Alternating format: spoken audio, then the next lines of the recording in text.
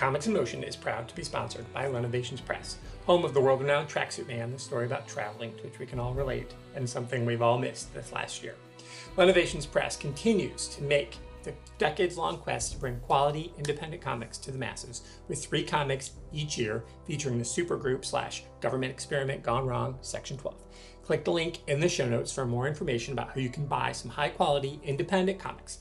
And stay tuned, because each time a new issue comes out in 2021, Comics in Motion listeners will be eligible to win free copies of Section 12. Click that link, check out Innovations Press, support them on Patreon. You'll be happy you did. What started as just an appearance on Indie Comic Spotlight has turned into an excellent partnership between Comics in Motion and Innovations Press. We look forward to bringing you some amazing content. My name's Scott Weatherly, and I'm the host of 20th Century Geek, the podcast that looks at all aspects of geek and pop culture from the 20th century. Whether by myself or with an amazing guest, 20th Century Geek delivers full movie series retrospectives, classic comic reviews and discussions, interviews with those that created and contributed to 20th century pop culture, and everything else in between. 20th Century Geek is your one-stop shop for retro geek talk. Find us on iTunes, Spotify, and all other podcast catchers.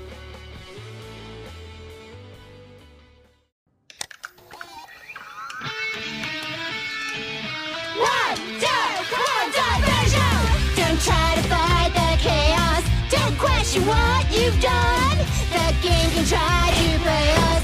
Don't let it stop the fun. Some days it's all confusion. Easy come and easy go. What if it's all illusion? Sit back and enjoy the show. Let's keep it going. Let's keep it going. Hello and welcome to Comics in Motion WandaVision special covering episode 6. I'm one of your hosts, Dave Horrocks, and I'm joined by my great friend and podcast brother, Scott Weatherly, from both the 20th Century Geek and also Stories Out of Time and Space. Welcome to the show, Scott. Hi Dave, you alright? Not too bad, mate. And you know what? The first thing I need to ask you, how's your Judge Dredd book coming along?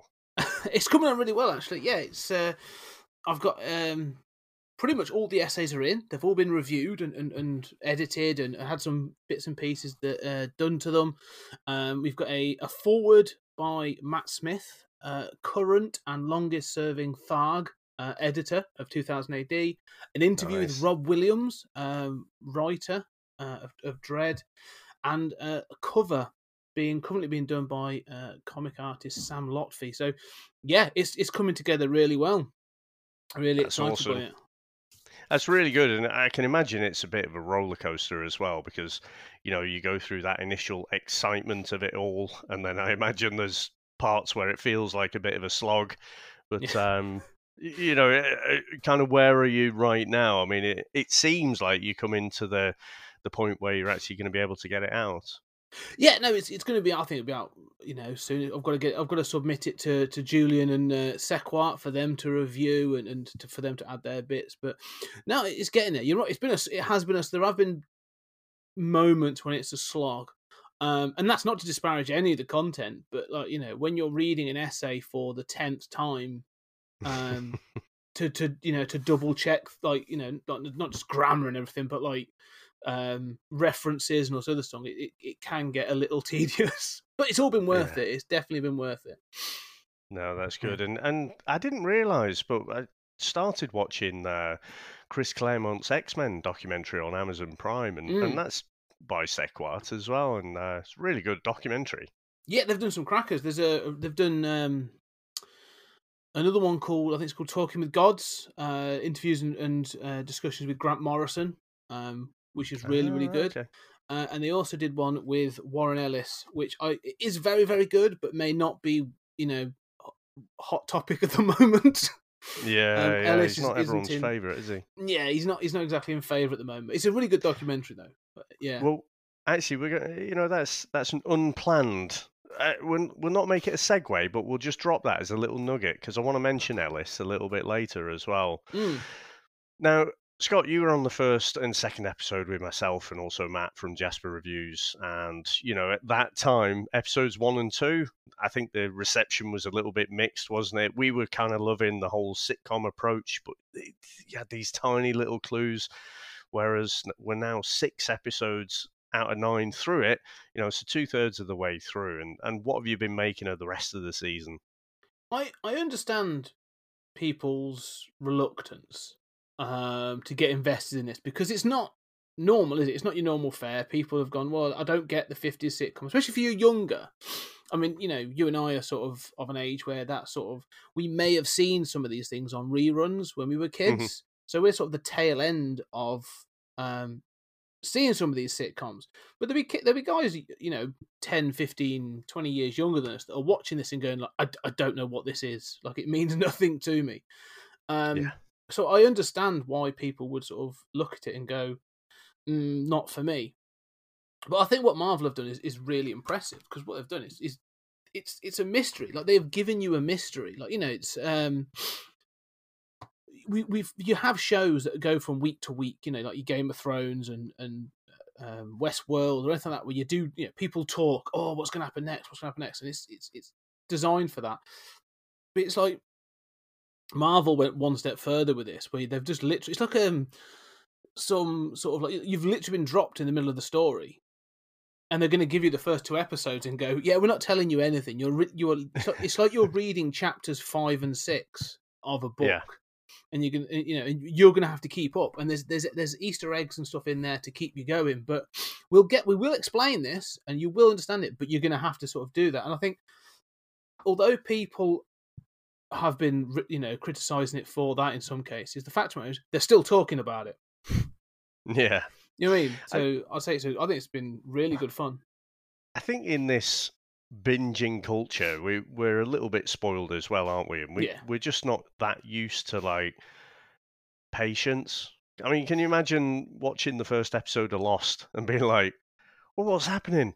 Yeah. I don't know, You're stuck with that one for like 10 or something seasons. So I think there's a bit of it, impatience. But, from, I'd say, certainly episode 3 and then even more so in 4, you're getting more familiarity with what feels like the MCU. And I agree. You mentioned Westworld there. I know you and Julian were doing a rewatch of the Westworld. So have you got through, like, the first season?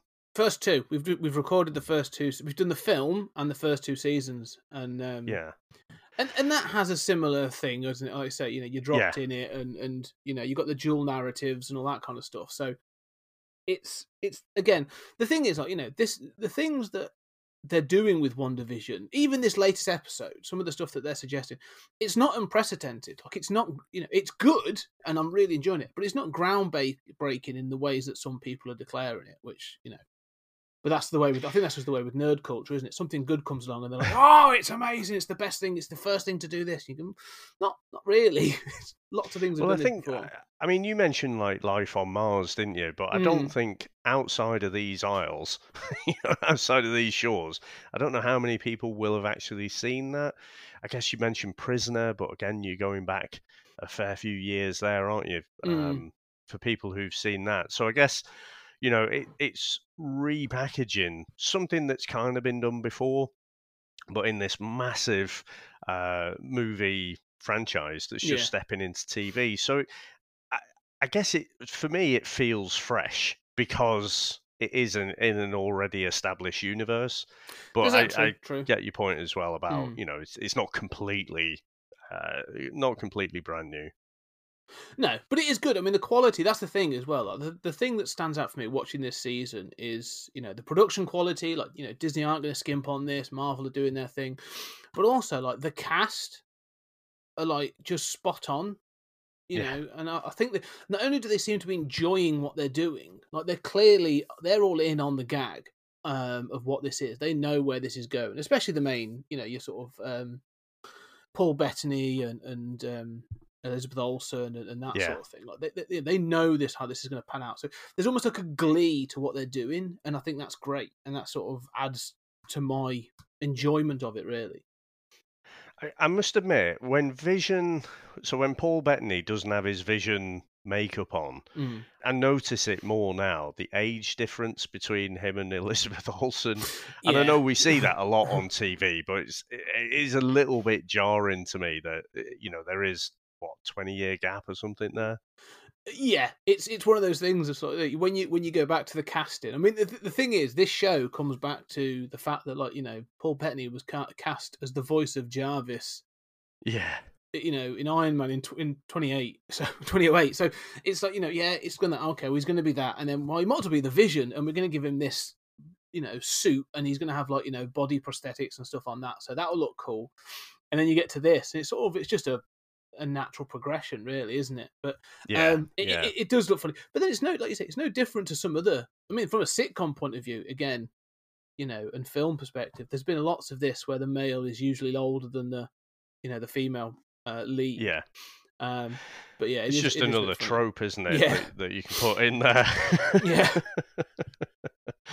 Now, honestly, Scott, I've been loving all of the different themes, the theme music and the opening credits that we've had for all of the episodes. And this one starts off, it's very Malcolm in the Middle. Yeah. You've got with the camera work, but also the music as well. And did you notice anything coming out of that? No, Malcolm in the Middle was my first go-to, and I thought they've done this sort of like the last one was that sort of like 80s into the 90s, sort of, what was it? I forgot what it ripped on, but it made me think of like Fuller House and the last episode. Yeah. For me, it was mostly Family Ties. Family Ties, that's it. Yeah. And it's in that sort of like 80s into the 90s, and this is obviously 90s because into the 2000s, and so this had me thinking of Malcolm in the Middle, but it tripped up like memories of things like Clarissa Explains It All, and those sorts of shows where I was like, where the lead talks to the audience, now breaking that fourth wall. Yeah. And so I thought it was really good, actually. Again, sort of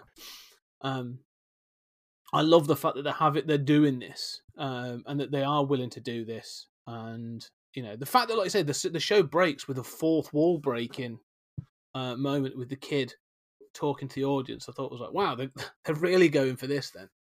Yeah, absolutely. So that was Billy, that one. And one of the things I noticed as well, I think this is just everyone involved with this show is just having a massive amount of fun with it. Yeah. Because one of the things I noticed as well, so once you come out of the opening credits, and Malcolm in the Middle, I was thinking 90s. I had to look it up, and it's actually 2000. So it's not strictly the decades, but it is, the phases or the macro trends that they're picking up on. And when you see Pietro and the boys, so he's in the foreground, and then you've got the boys in the background, and they're saying, he's a bit of a man-child. Yeah. They're both in focus. I don't know if you noticed that, and it's using this kind of split screen technique. And again, just things like that. The people who are making this, the cinematographers and what have you, are really having fun with just, throwing all of these little homages in, right in the first episode. You pulled me up because I said, well, you need to have a lot of comic background for this, but it's all of the pop culture stuff as well. And I just think it must have been so much fun for them to go and homage all this stuff. It's basically like all of it. It's like Quentin Tarantino on speed, isn't it? Oh, it is, yeah. And that's the thing. And one of the things that's great about it is because, like I say, it drives. You see all the articles online, but then like you and we're part of this. This I don't know, cadre of nerds on Discord through Comics in Motion. And some of the theories, and every time an episode comes out, everyone's sort of like, I've seen this, and this is what I now think, and sort of, you go through, and some of it's down to like, some of it's big stuff, and we'll get to some of that in a little bit, but some of it has been down to like, did you see this? This was filmed from a specific angle, so I think it could this be this? Like we are, and there's loads of other people doing it, like watching this and picking up on all of those sort of, like say, not just comic book, but like pop culture references. And one of the things I think, like Chris mentioned on the last episode, was like, when this is done, this will really benefit from a complete rewatch, like end to end. Yeah. And there'll be other stuff that we haven't noticed that, like, you know, you'll watch like episode 8 and 9, and you'll go back to episode 2, and you'll be like, oh Jesus, they were mentioning that back then. Like, you know, there's something there. Yeah. Like, we were told this from the very beginning. Like, so, yeah, I do. I think there's, you know, was it Paul Bettany recently? I think it was this week. Actually, sort of said on an interview or just off the cuff on something that he's surprised how accurate some of the theories, the fan theories, have been. Which then drives you back to the fan theories to go, which one? Yeah. I wonder which one it is. So yeah, so I am loving all these little references and stuff in it. There's an adage about monkeys and typewriters and Shakespeare that comes That's to true. mind. There is that. That's true. Yeah, lock 1,000 nerds in a room, and eventually you get one. You know, someone will One guess of what them's Disney got are to doing. hit. Yeah, but he's tantalising us more now, isn't he? Like you say, we're thinking, which ones? But honestly, I've figured out my modus operandi now. So, you know, I'll watch it just purely for fun before work when it drops on a Friday morning. And then I'll watch it in the evening as well. And that's when I'm really kind of looking for things and trying to pick it apart. And not just, you know, what's going on in the story, what are the visual things going on, what's happening in the dialogue. But I honestly think if we were to pick out everything, I think we'd be doing a 5-hour podcast, because this episode in particular was just chock full of stuff. And yeah, we'll touch on, well, I'll mention some of the things I noticed. I mean, initially in that opening scene, like I say, the boys are kind of calling Pietro a bit of a man-child. He's sort of like a bum, just sleeping in the afternoon pretty much on the sofa. And then we get to see something resembling comic-accurate Wanda and Vision. Yeah, these were well. First, before that, actually, before we even get in that, the man-child, the two boys, obviously, they highlight it's Halloween. You get the, you know, he talks about sort of Halloween being you can be somebody else for a day, and them. But he is dressed in as Wiccan, like all, you know. And again, not exactly comic book accurate, and it's not, but it's not called out. It's just like, oh, I'm wearing this as my costume. And then, like you say, you get Elizabeth Olsen and let's say Wanda and Vision in a representation of the comic costumes. Hers is pretty good. Like, you know, let's be honest, she looks like Scarlet Witch. Vision less so. And I know it's supposed to be homegrown, but I'm never ever sure that anyone has ever drawn football shorts on Vision. I mean, they were this is 2000s as well, and they kind of reminded me of like 80s shorts as well. Yeah. You know, just the style of them. They looked a bit out of place. But no, you're right. I mean, I don't know. Had you read much Young Avengers at all?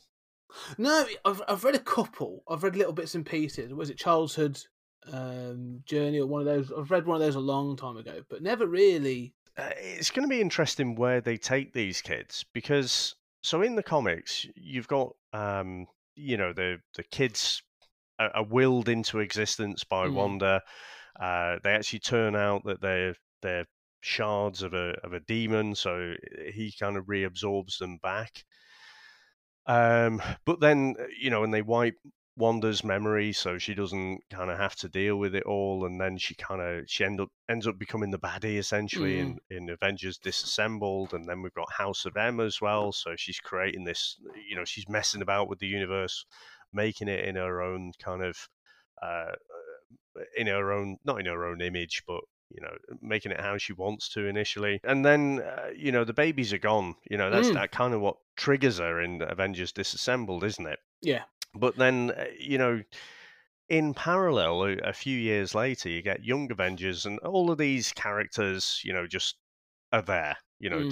And it's only in Children's Crusade later, yeah, where they actually kind of unravel the fact that, oh, well, actually, these are the long lost children of Wanda. And so they seem to be leaping straight to that, because, like you say, he's got the full, like, you know, a homegrown Halloween representation of Wiccan. And then later you get, obviously, Tommy, you know, he's obviously got super speed as well. I always thought when they did that reveal in Children's Crusade, I thought it was a bit weird, if I'm honest, because, I mean, they do it in the Ultimate Comics more, where they hint at kind of an incestuous relationship between Wanda They and don't Pietro? hint at it. They don't hint at it. It's not subtext. No. Let's not be around the bush. That is really uncomfortable in the Ultimate Universe.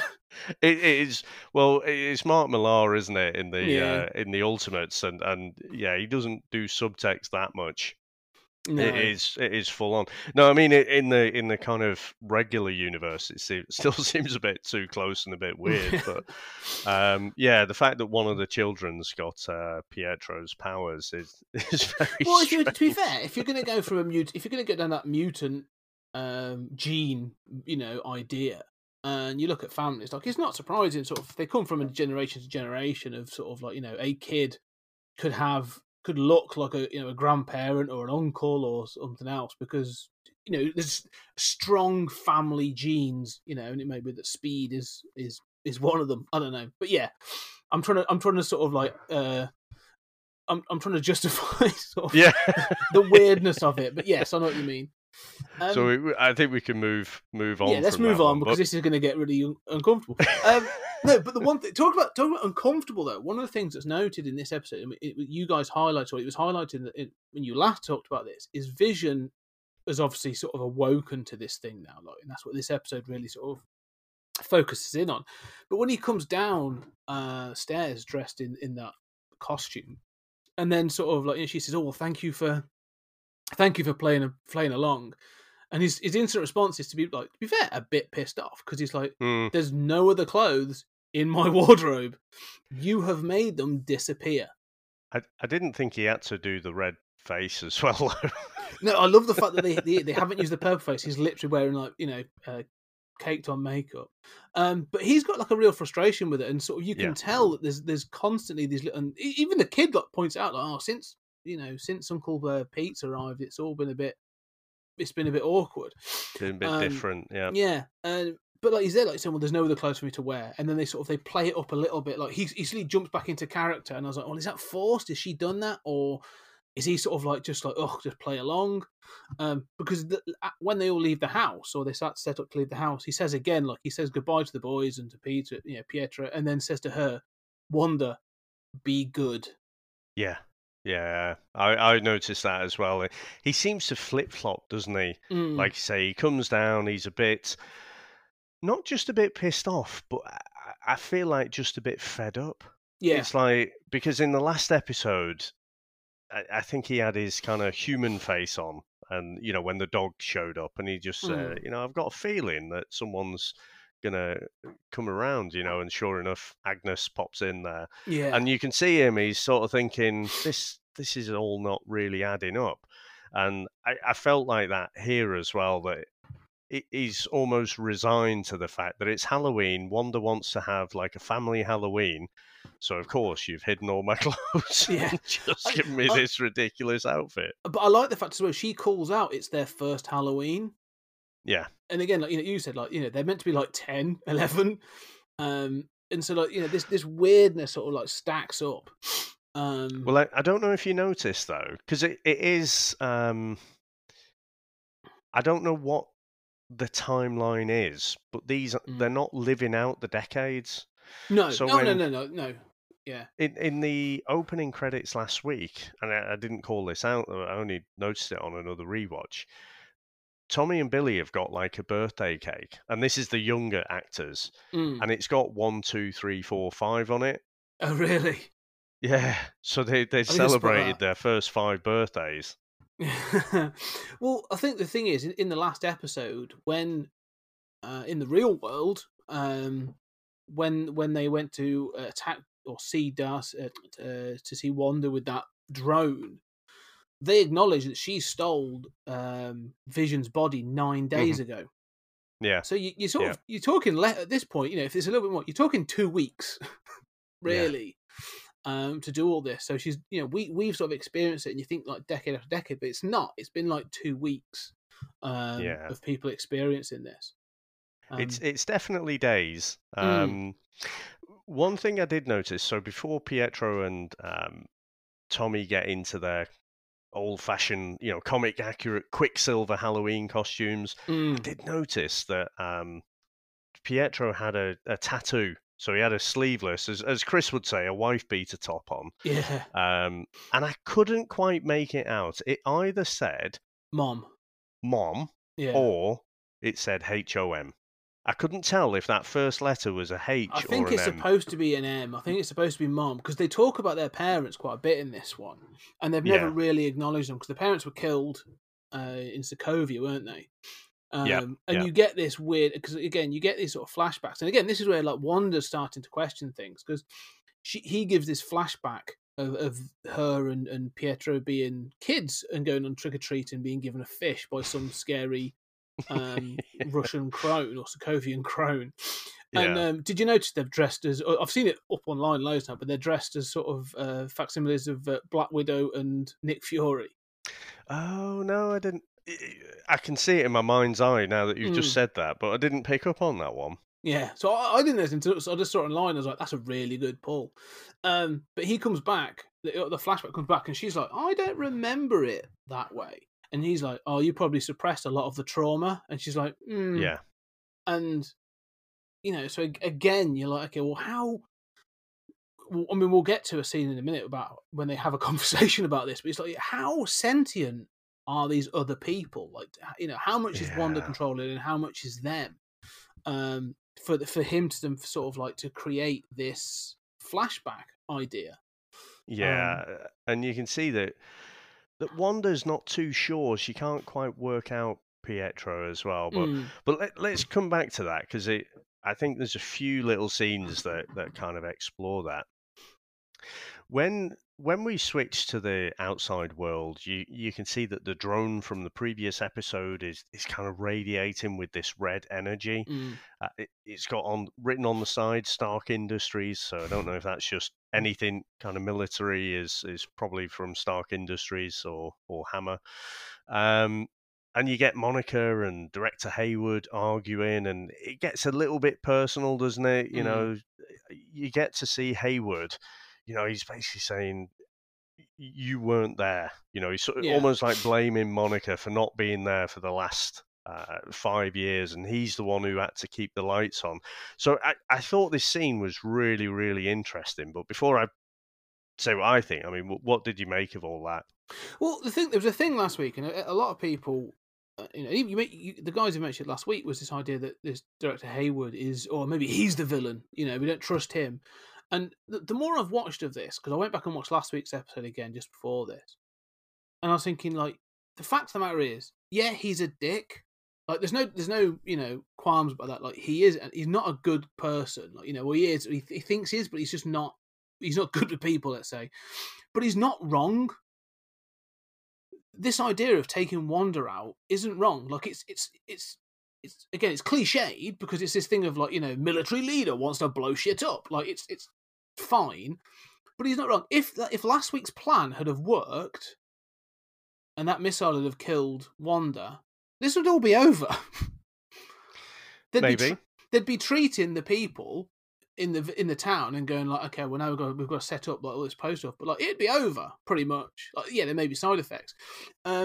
So I like the fact that they are setting up now these two sides of the argument. Like, I don't think he's a major villain. I think there's more to what Sword has done, because they were obviously up to something with Vision's body.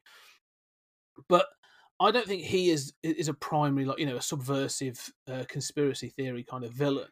I just think there are two sides to this, where like you got Monica Rambeau's now saying, look, you've tried to, you can't outgun her. She's clearly more powerful, and so we're going to have to sort of negotiate with her. We've got to deal with her, with Wanda. And he's going like, yeah, but if I could put a bullet through her head, like, we could just all walk away from this. And so it's these two sides, and his point is pretty valid. He's going like, you disappeared for 5 years. You didn't see what happened. When these people, we saw it towards the end of Infinity War, like planes were crashing, cars are crashing, other things would have happened. Like, people didn't just disappear. People died during the snap. And then you had to sort of like rebuild. And all these superheroes, from the sound of it, just buggered off for the most part. You get like Fat Thor and others going off others disappear off into space. So there's a clear resentment of like, well, we had to keep the lights on, we had to keep going, and then you come back and all of a sudden you're giving us this shit. Like, we've been quiet Yeah. for 5 years, and now you're giving us this. Like, I understand his resentment, to be perfectly honest. So he's like, look, if I can just put a bullet in her brain pan, I'm going home. So sorry, yeah, but that's my thought point. I think Monica's almost like the Cap role, and Yeah. Director Hayward is the Iron Man role. Is essentially what you're saying there. Now, I have to hold my hands up because I think it was me who was suggesting that maybe he's kind of more into this. Maybe he's the secret baddie behind this whole thing. And Chris was saying, well, he's just more of a dick baddie. He's human, but he's just a bit of a tool. From what I saw tonight, I'm going to retract the fact that I thought he could be like Mephisto or someone or some kind of mastermind behind everything. Actually, what I saw more tonight, or this previous episode, is he's quite cowardly. Yeah. He's doing what he has to out of fear. And particularly that line of, you don't know what it was like. Yeah. Says to me that almost the subtext of the next line could be, I had to do things, to make it, to carry things on. This is the type of guy who makes a deal with someone. Yes. I think I'm not letting him off the hook, that he's not something, he's up to, well, he's clearly trying to track Vision, doesn't give a toss about anyone in the town. Vision is his mission, but I don't know. There's still something quite off. I think he's a major player, but I think he's just like a cowardly role. I think he could have made a deal with someone, saying. Yeah, no, I think there's definitely more to Sword. I hope he will come back in other things, because actually I kind of, again, the actor, I kind of like what he's doing. Like, he is a dick, but I kind of like he's a fun presence on the screen as well. So we'll see. I think there's definitely more to Sword. I tell you, the thing that I was thinking as well was back to last week when Wanda turned all the guns on him. And his reaction to that was, whoa, whoa, whoa, whoa. And I thought, well, if that was someone like Loki, and these were things that, these were bullets that could actually kill him, not just that he had an arrogance because he's a god and he's invincible. But Loki would still be absolutely calm in that moment, wouldn't he? He'd have that calm smugness about him. So that's one of the other reasons I think Hayward, he's not this master villain. And to be honest, there's only 3 episodes left. So if all of these fan theories about all these big bads that are lurking off screen, they just wouldn't have time to do it all. Well, but, the thing I'd say is, this to me, I was thinking about this, and I'm going to put something out there now. This is an event series, but I also think it's a prologue to Phase 4 or whatever the next phase is. Yeah. This is the first shot to be fired.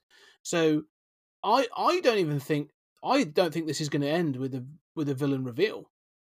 I've decided. I think if they're going to have something akin to Thanos, you're going to have, like, you're going to identify that Wanda is responsible for a lot of this, but there's something more. Are they going to tell us what that is? We might get a hint, but I don't think we're going to get anything. I think that is what you might get in Doctor Strange. Yeah. I think I think the series is going to end on a cliffhanger as well. So. Oh, don't say that. I've just got this horrible feeling. They'll finish the story. They'll finish the story. Yeah. But then you're going to get and then this happens, sort of thing. But there was something we talked about this. You mentioned about him tracking Vision. Before we get around to sort of Pietro and Wanda, Vision goes off in his gaudy costume, having a look around town, and he gets to he sees a couple of things which I found was really fascinating. Was all the kids firstly the kids are back, which was a pointed comment from last week's episode, which is brought up again, but also, like, he starts to notice that the further he gets away from Wanda and the center of things, the more. Also, let's say, the less animated people become. or the less sort of like connected to things they become. And you see that woman, and she's sort of meant to be hanging up, and her husband behind her as well. And they are Yeah. repeatedly hanging up a Halloween decorations or moving a pumpkin. And then you just see the tear rolling down that woman's cheek, and you're just like, these people are like stuck in this nightmare. And then when he gets out, he sees even more people in this sort of like almost like comatose, like walking, dead kind of state. Like they are just almost like on pause. And then you find Agnes is stuck at this crossroads in the car, and he does what he did to Norm in the last episode, and you get some sort of release of her, her real personality. There's been all this speculation about Agnes is this Agatha, this ancient witch, Agatha and all sort of Harkness, stuff. But her reaction to Vision. Yeah. What were your thoughts? I'm thinking, well, there goes that theory. I mean, it's almost, I've heard it, because honestly, I can't get enough of this. So as well as, discussing it on a Saturday, I like listening to other podcasts as well when they drop through the week and what other people are thinking, does it conform with mine? And I'd almost say that it's widely assumed that this is Agatha Harkness, but her reaction was just like everyone else's. Yeah. Now, the thing is, this is right after we get almost like a Superman shot, don't we, with Vision? He's looking across the whole town, and, he can see Agatha down there. I don't know what she was doing there, and it didn't seem to make sense. She was lost, as he was saying, in the town that you grew up in. So her reaction... It does tell me that, she's just trapped like everyone else, but then she starts, in her regular self, cackling like a witch. She's like, pretty much like the Wicked Witch of the West. Yeah, but when she starts laughing. But it was like hysterics. It's almost like, because her reaction is she sees Vision, and she says, "You're the Vision," and he's like, "Yes." "You're an Avenger. Are you here to save us?" Yeah. And he's like, "Well, I want to save you, but what's an Avenger?" Yeah. And so he's got no memory of this stuff that's gone on. And so it's almost like her reaction is like, well, you were my last, seeing you was my last hope. And you're clearly not working out. So, and then, because then she's like, we're doomed. And she sort of goes off, and then she just breaks into hysterics. So it's almost like, I don't know. It could be their double bluff again. But her reaction to me sounded legit, because then he sort of puts her back and it's like, okay, it's that way. Turn around and drive back. Yeah. I must admit, for the Agnes is Agatha Harkness theory, this is a score. You put a one in the negative column. I think it does look like she's just a regular person. But why her? Then you ask, like, but why has she become like Wanda's favorite? What's driven that? Is there some what makes her special? Well, the thing that we don't know. In fact, let me come back to that. The thing that we don't know is kind of like where Wanda has got these amplified powers from. How can she suddenly do this when we've not really seen that from her before?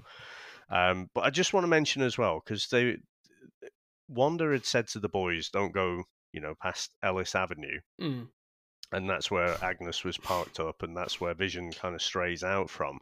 So I couldn't honestly think, but Warren Ellis, I don't know if he's ever written any major Vision runs or anything, but I don't know if you remember, but Iron Man 3, the President, the guy who got strapped up in the... Ellis, It was President Ellis, yeah. So I didn't know if it was some kind of callback to that at all, but maybe. I don't know if this is just a little Easter egg and not actually a clue. Or it might have just been a mistake, because there are people, that have written, more prominent people that have written Avengers stories, or or even was it Tom Taylor or Tom King that wrote the Visions? Tom King.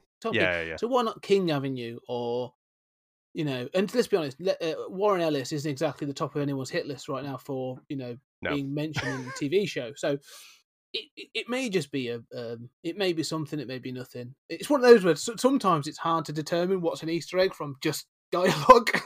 Yeah. As you say, I've got my conspiracy wall here. It's like, like Jimmy Woo's on his whiteboard. It's like, what does this mean? Yeah. But yeah, no, I see what you mean by that. But I mean, this whole thing of because that then leads to this conversation. And I will say, we sort of mentioned it off air, but I want to highlight another Easter egg is obviously this version of Pietro Quicksilver is played by Evan Peters. Mm-hmm. And there's a moment when the kids are going round, and actually, I thought this scene was legitimately funny. I don't know, just my humor. Yeah. But, he goes off and he says, he says to one of the kids, "Oh, that's kick-ass," and she looks at him and says, like, "Kick-ass," and obviously Evan Peters and Aaron Taylor-Johnson both appeared in Kick-Ass. Yeah. So I was like, that's, as you said before, I was like, that's like proper meta. Like they're really digging in now. But that scene when they're going around like at hot top speed, and you got is it Norm? No, not Norm. It's Herb dressed up as Frankenstein. And he's like, and he's like, everyone's candy's been stolen. Yeah, all the pumpkins have been smashed. And like you got them in the background, like doing all this stuff. I thought that just made me chuckle. I mean, that made me think of. I don't know if you ever saw. There was a program called Erie, Indiana. Oh no, I've not seen and that. That's the 90s sort of like Weirdville kind of play, and it just made me think of that sort of thing. But that was very good. But it does lead to that conversation between Pietro and Wanda. So, do you want to sort of quickly touch on that before we go back to Vision's escape? Yeah, no, let's come back to that conversation. I do just want to highlight though. So Herb again seems to have his own agency. Yes. So he says to Wanda, like, "Do you want me to change anything?" You know, and it's not like some of the other people. Like. What was his name? Norm last week. Norm, yeah. So he was a completely different person, had no idea, and then was terrified. Whereas Herb's, there's something extra going on with him. Where it's almost like the primary aware. Cast, isn't it? It's like you got your A cast and your B cast. Like seem to have more agency and more control, or more, more knowledge in order to interact in this way.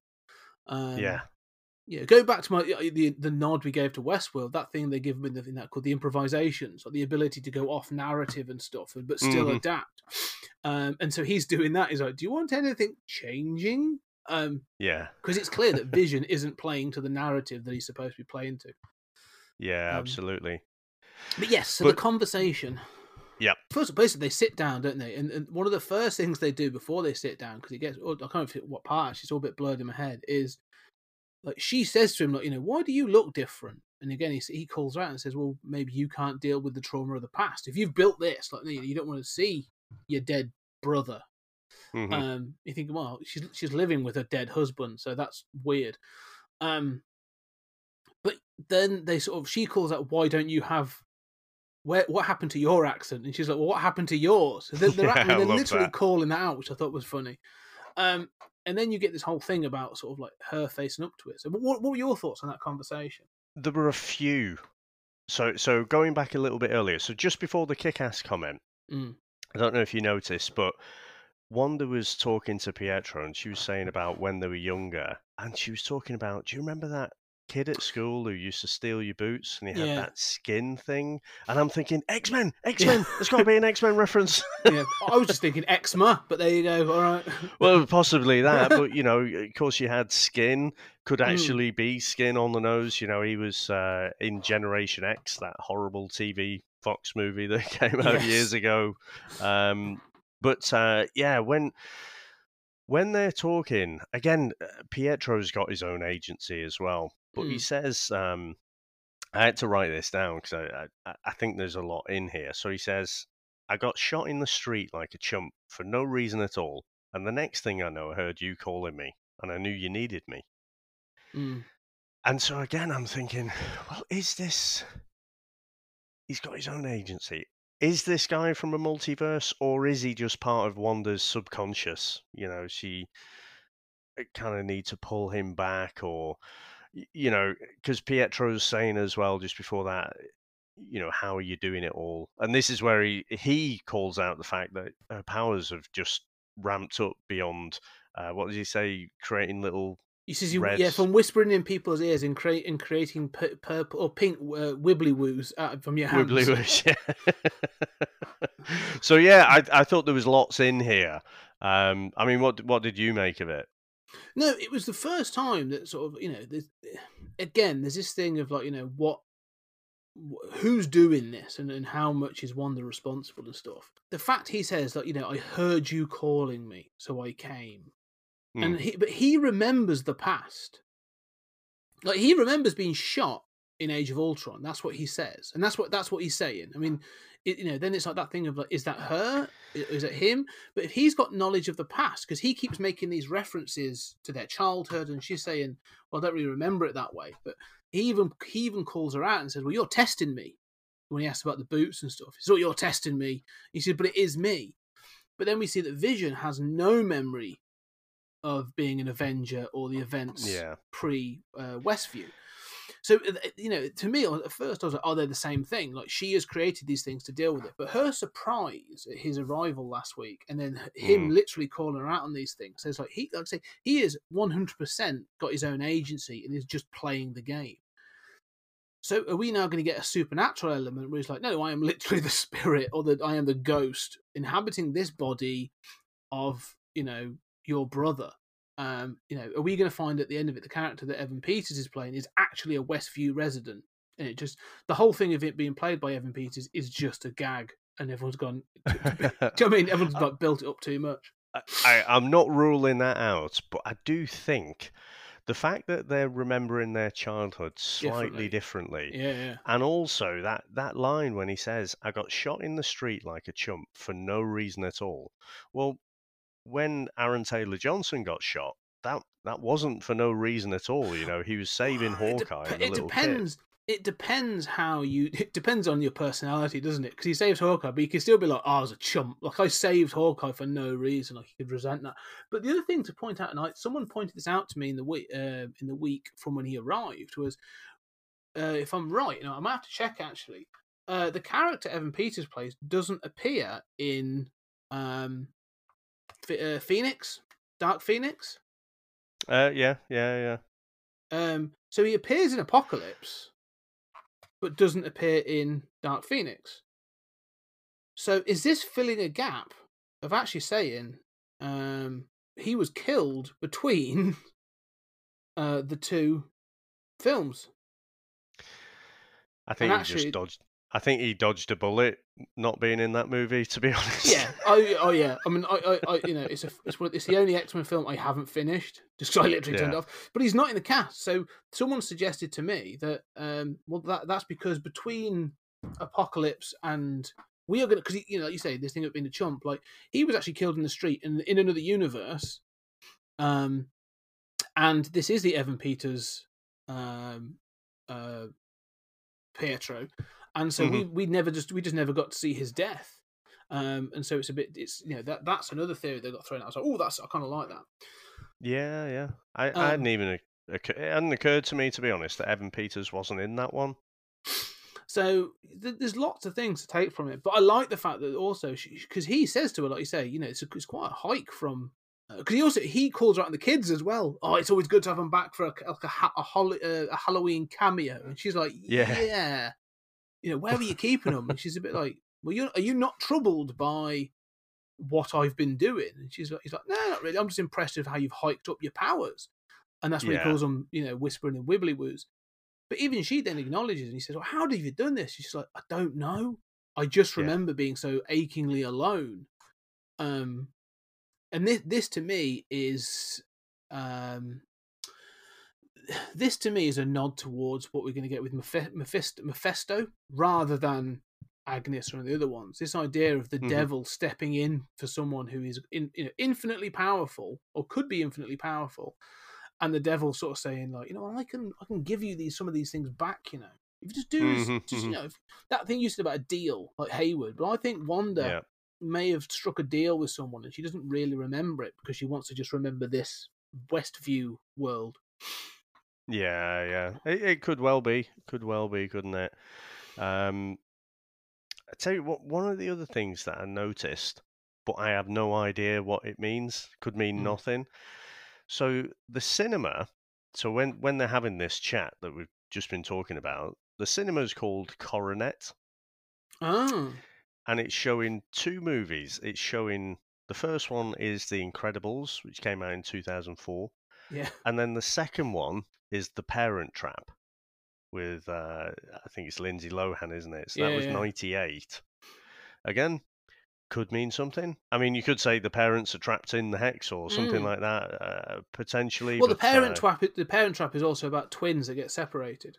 that's true. That's true. Yep. And then you got The Incredibles, which is about a family with superhero powers. So, Well, I'm gonna throw a bit of a Hail Mary here yeah, because I've heard it said that The Incredibles is the best Fantastic Four movie right, yeah, that is not about the Fantastic Yeah. Four. And actually, a little bit later, we get Monica. She gets a text, doesn't she? And she says, she'll be on her way back in the hex in an hour. She just got to meet her guy over the ridge. So this is the engineer, the aerospace engineer that she mentioned last week. And I'm thinking, oh, who is this? So one of the theories is this is Reed Richards, isn't it? Yeah. It wouldn't surprise me. It's possible. I mean, they've kept things from us. Don't trust Disney for many reasons, but they've kept things from us in the past. So, to hide these reveals. So it could well be. That would be interesting. I mean, who else could it be, though? An aerospace engineer? I mean, it could just be, a person. A person, yeah, that we've not seen. Doesn't trace back to the comics, but the fact that they've laid these out, I'm just thinking, it's got to be someone. Again, in the first Thor, we literally saw Clint Barton on the screen for what, a minute in total or something. I think it could be someone like Reed Richards, but that's it. He just literally, he hands her something and then he's off. Oh yeah, it could. Yeah, I mean, they love doing this kind of thing. Like they don't have to be big things. So, and they've talked about this Luke Skywalker level cameo at some point. So, it could well be. It could well be. Yeah. One of the things, there was two things I wanted to just quickly touch on, just looking at time and stuff.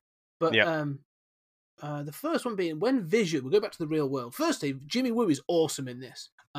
So when he decks the soldiers, he's not just sort of like, he's not a comedy sidekick. Like he's actually just as badass, and that little group is actually really cool. Takes some names, doesn't he? Yeah, I was quite impressed with that. But obviously, Darcy gets left behind. She stays, and Vision breaks through the barrier. Like he finds the edge and he breaks through the barrier. And it starts to pull him back because the Wiccan little boy, like hears it and sees through, like basically sees through his dad's eyes.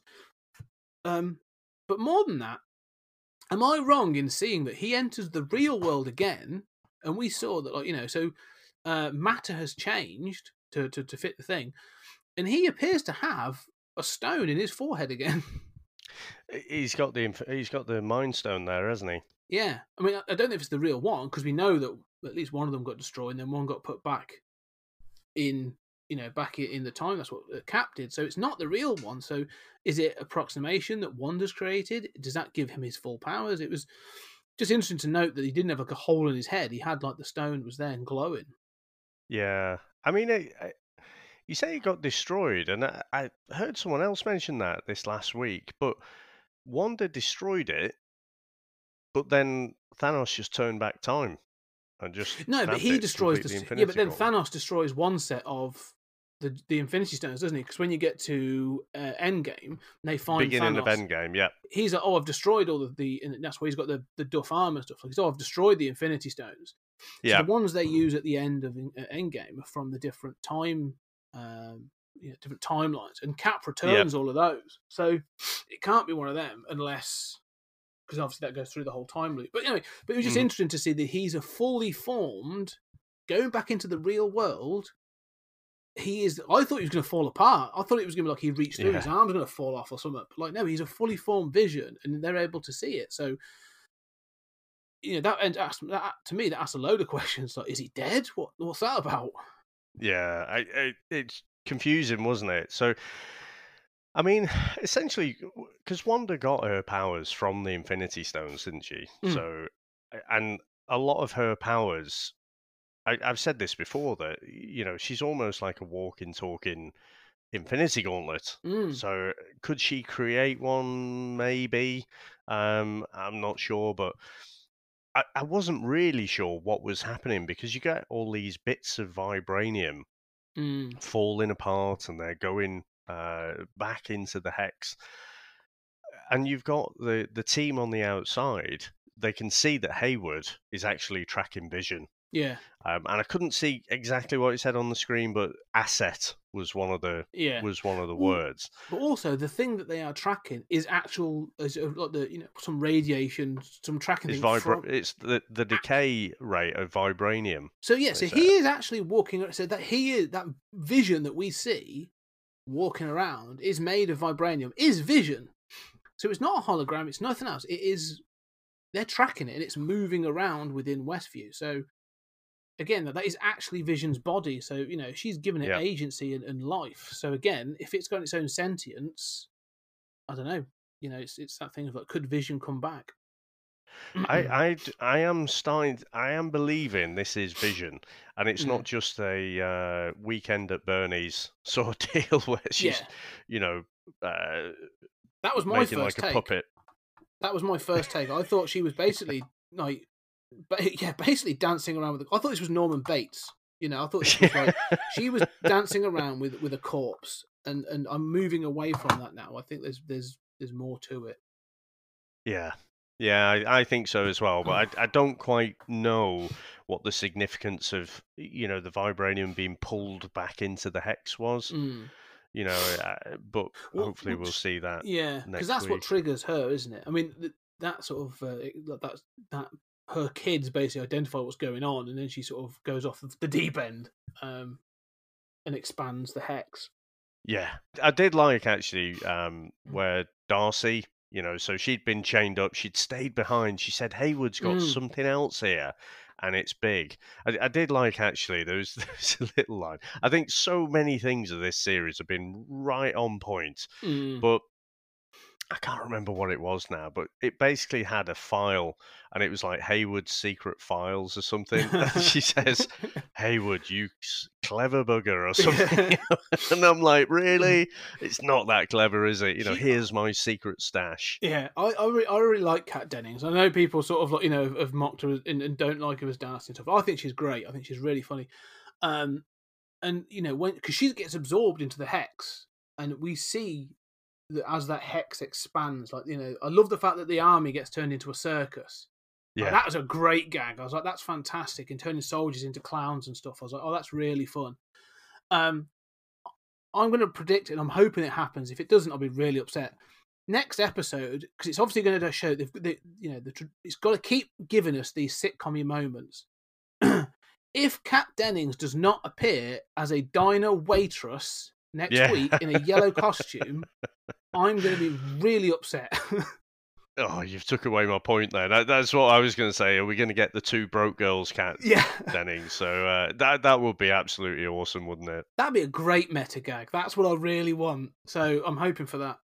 Yeah, absolutely. I'm with you there.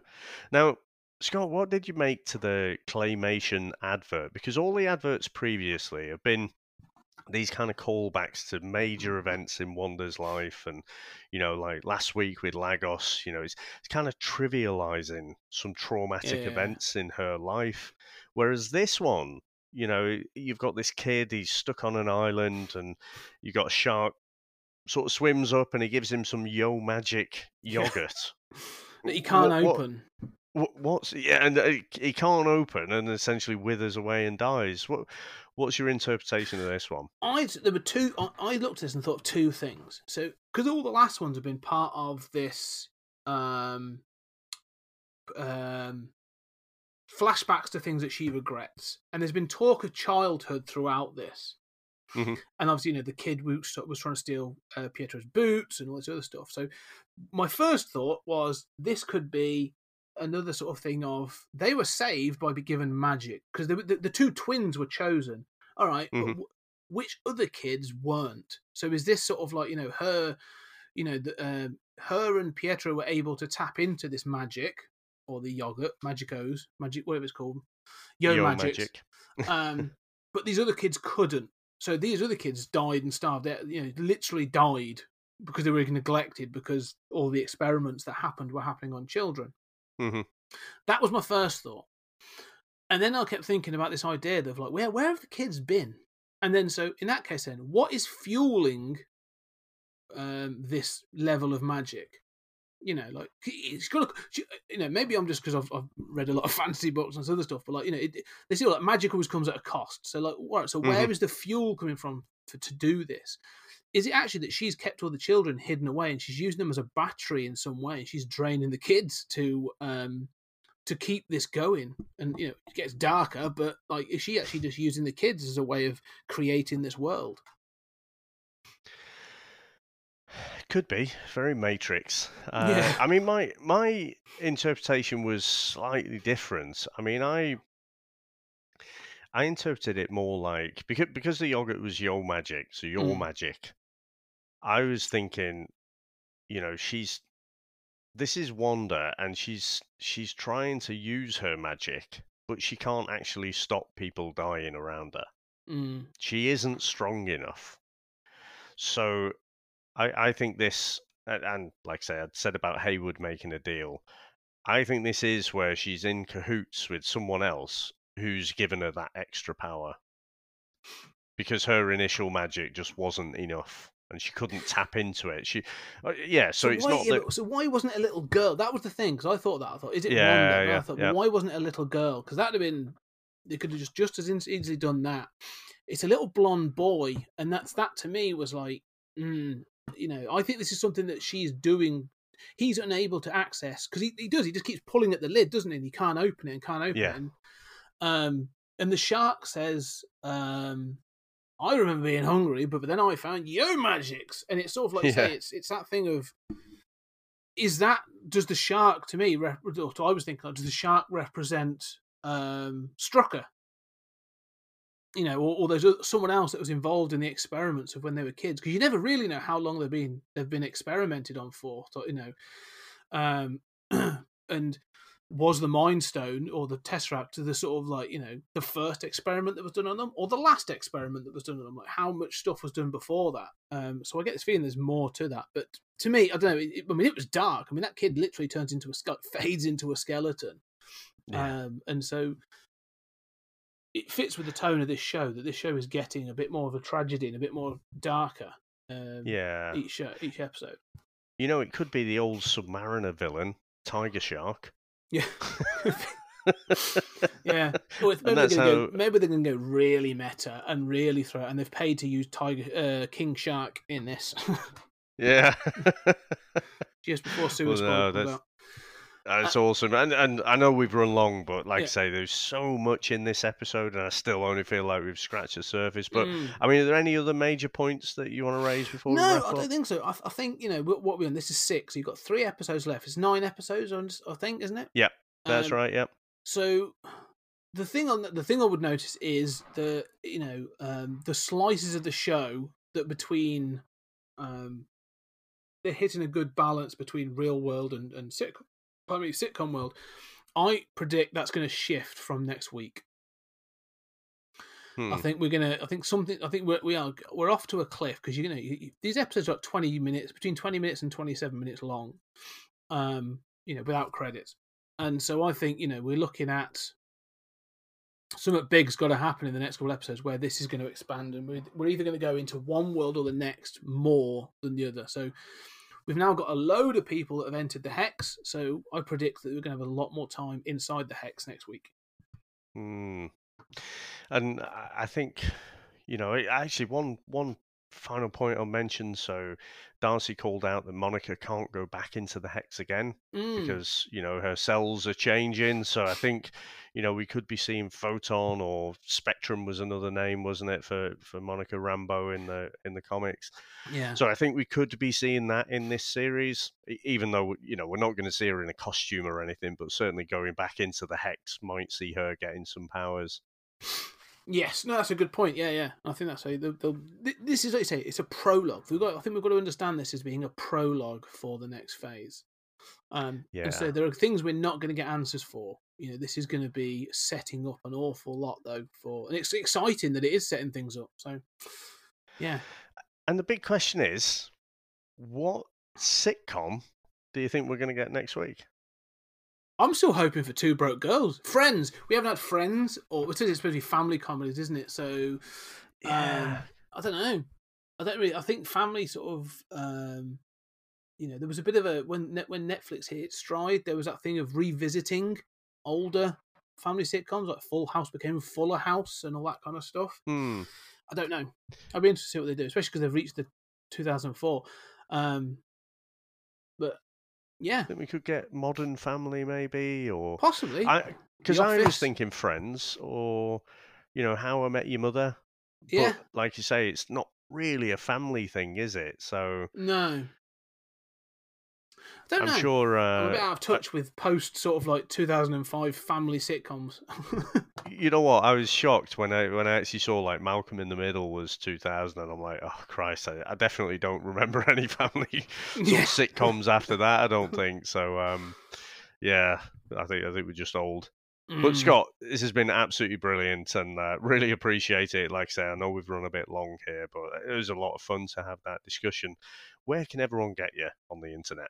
Yeah, first off, it's been great talking, and I've really enjoyed this. So, but yeah, to come find me on the most places is Twitter and Facebook and Instagram. Just look for 20th Century Geek. It's at 20th Century Geek for all that kind of stuff. And then on Twitter, look for Pod Time Space to talk to us about stories out of time and space. Awesome. And one of the things I just realised, which I said we'd do this week, and I completely forgot until this moment, is we put out a call for questions. If people want to ask questions of the what happened in the episode, but we'd have run it even longer then. Yeah. So if you want to get in touch with us for future episodes, so pop us an email to comicsinmotionpodcast@gmail.com. You can tweet us at comicsinmotionp, but please don't put any kind of questions that might be unintentional spoilers for other people, because obviously everyone's watching this at different times. Scott, thank you very much, sir, and I'll see you next time. Cheers, Dave. WandaVision! Don't try to fight the chaos. Don't question what you've done. The game can try to play us. Don't let it stop the fun. Some days it's all confusion. Easy come and easy go. What if it's all illusion? Sit back and enjoy the show. Let's keep it going. Let's keep it going.